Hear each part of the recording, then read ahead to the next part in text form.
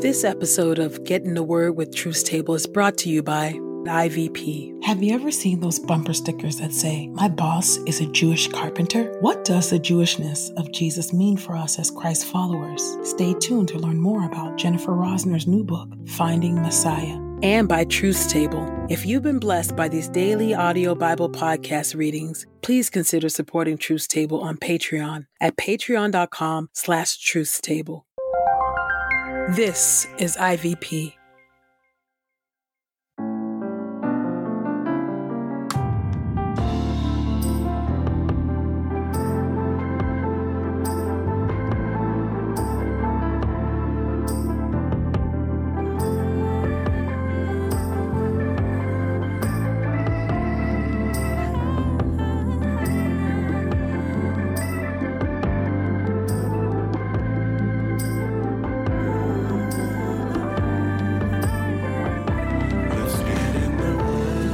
You're listening to Get in the Word with Truth Table. Your word is truth, your word is life. Presented by InterVarsity Press.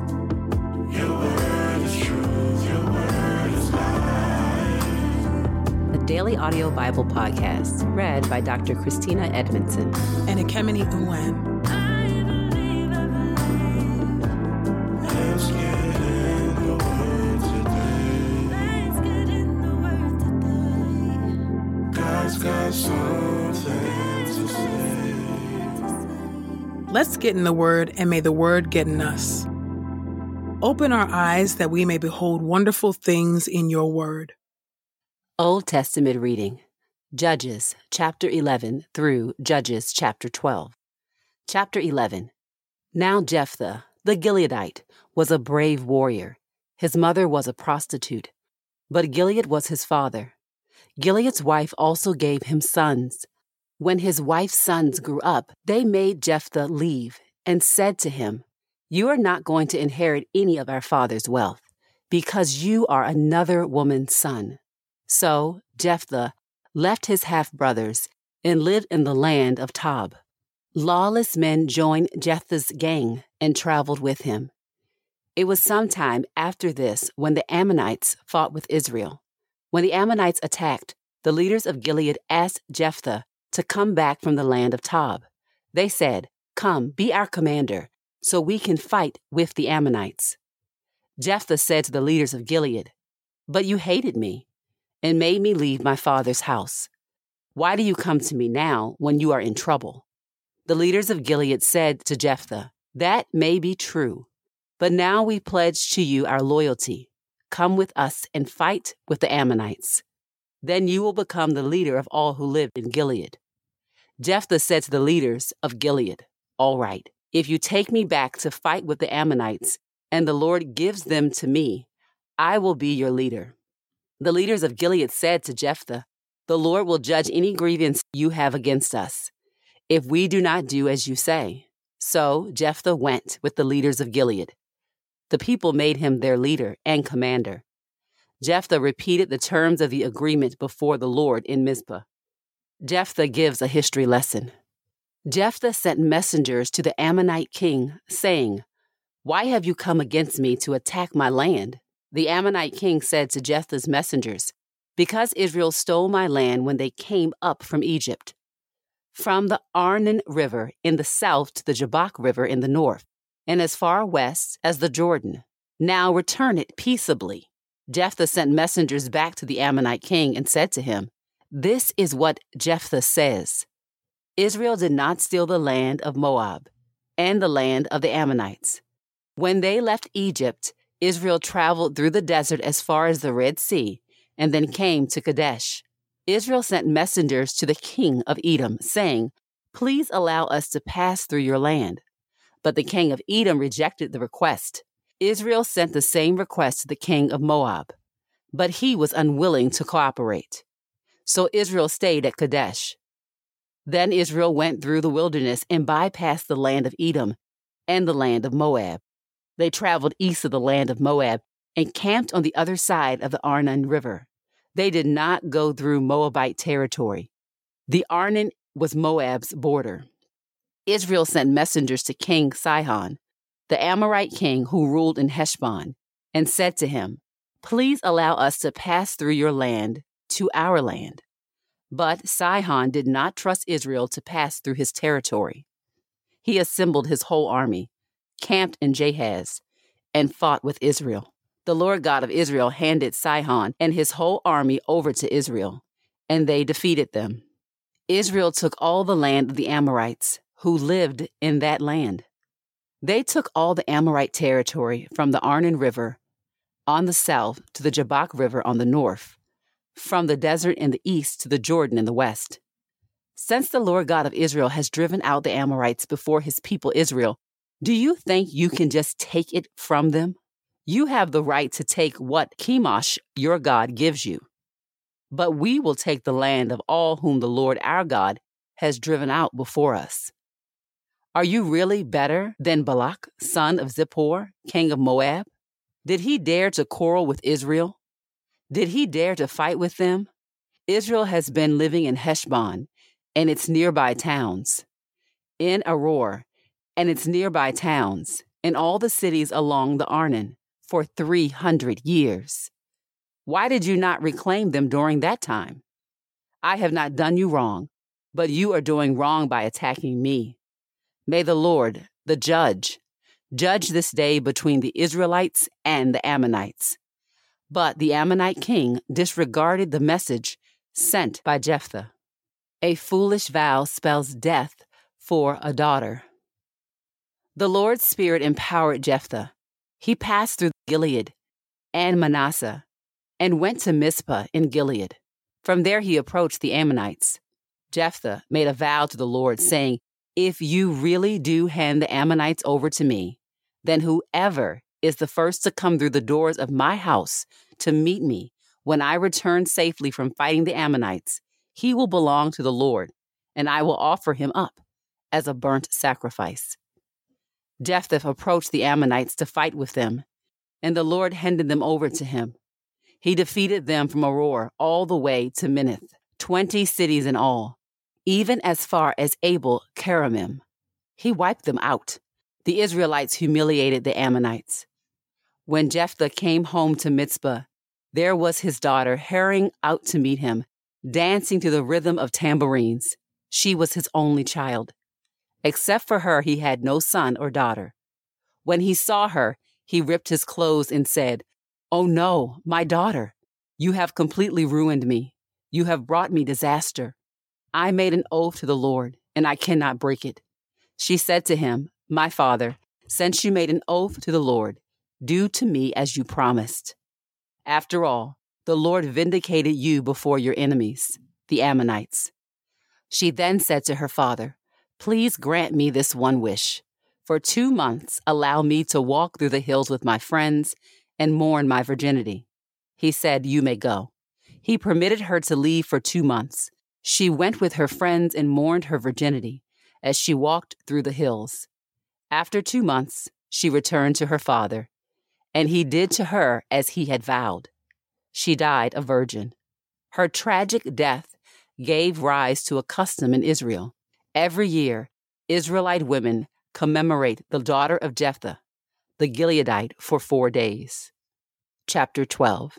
Civil strife mars the victory.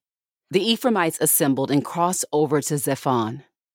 They said to Jephthah, "Why did you go and fight with the Ammonites without asking us to go with you? We will burn your house down right over you." Jephthah said to them, "My people and I were in a struggle, and the Ammonites were oppressing me greatly. I asked for your help, but you did not deliver me from their power.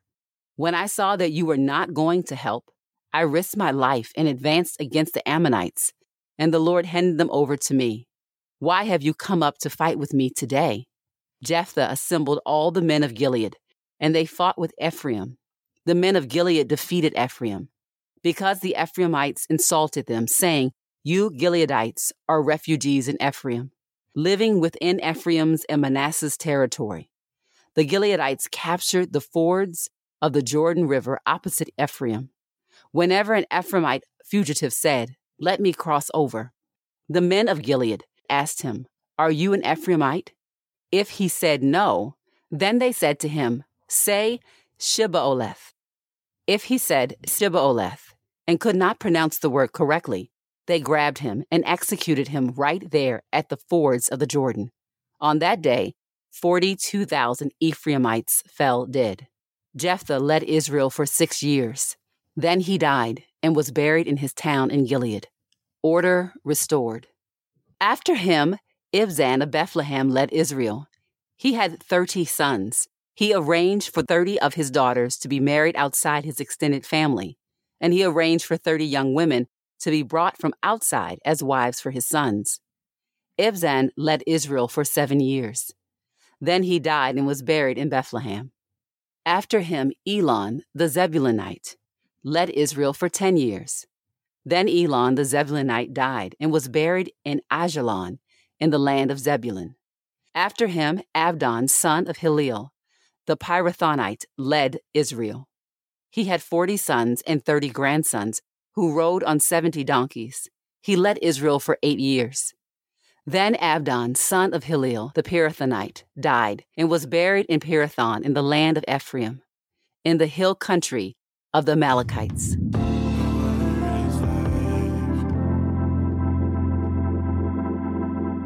This is the word of God for the people of God. May God add a blessing to the reading of his word. Let us go boldly to God's throne of grace. Gracious and holy God, we thank you for your word today. We thank you for the reminder of how important words are. We thank you, O Lord, that you grant victory in battle to those who are your people, who entrust themselves to you. You are the God who fights our battles. And yet we are reminded today, O Lord, of the devastation that comes through rejection and family dysfunction and being unloving to each other.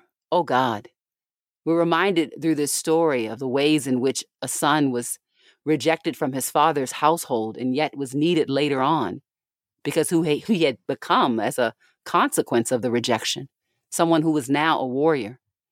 And oh God, we're mindful of his zealous words that eventually cost his daughter her life. God, would you help us to be mindful of the words that we say, the oaths that we make, the legalism that we set before ourselves, laws that we make up for ourselves and that have deadly, deadly consequences. I'm mindful, oh God, that this is not something that you required. You required of Jephthah, but that this is an oath that he made up zealously.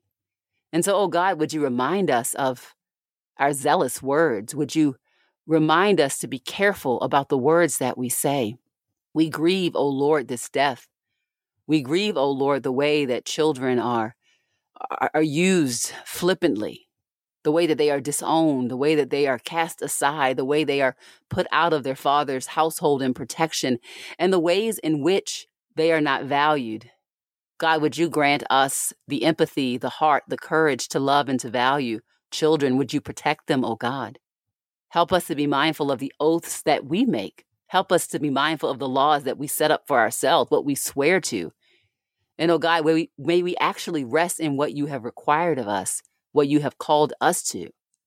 We thank you that you are more gracious to us than we are to ourselves. We thank you, oh God, that what you require of us is rest and gratitude and love, oh God, and obedience to your word, but not to make up new laws and oaths and commands that have deadly results. God, would you indeed temper our tongues, give us the mind of Christ, and grant us deep love and respect for all people. It is in Christ's name that we pray and entrust ourselves. Amen. Jesus was Jewish, and his Jewish identity informed every aspect of his work, words, and witness. So why does it seem that Judaism has little to do with our Christian discipleship today? Jennifer Rosner, a scholar of Jewish-Christian relations, takes us on a journey into the Jewish roots of Christian faith and practice. In her new book, Finding Messiah, you'll rediscover the Jewish Jesus, and in so doing, experience a deeper and richer faith than ever before. Get your copy of Finding Messiah today at ivpress.com. And as a listener of this podcast, you can get 30% off plus free U.S. shipping when you use the promo code THEWORD. That's promo code THEWORD at ivpress.com. We pray this time of Getting the Word with Truth Table has encouraged us all to not only be hearers of God's Word, but doers. Share your reflections on these scriptures with us on Twitter and Instagram using the hashtag #GetInTheWord and hashtag TruthsTable. Saints, whatever is honorable, whatever is just, whatever is pure, whatever is lovely, whatever is commendable, if there is any excellence, if there is anything worthy of praise, think about these things, practice these things, and the God of peace will be with you. Go with God. Get in the Word with Truth Table is a production of InterVarsity Press. For 75 years, IVP has created and published resources that deepen lives for Christ to engage the university, church, and the world. Visit ivpress.com for more information. Our Bible reading plan is from BibleStudyTogether.com, and the Bible version is the New English Translation used by permission. Sound engineering is from Podastery Studios, and our executive producer is Helen Lee. God's got something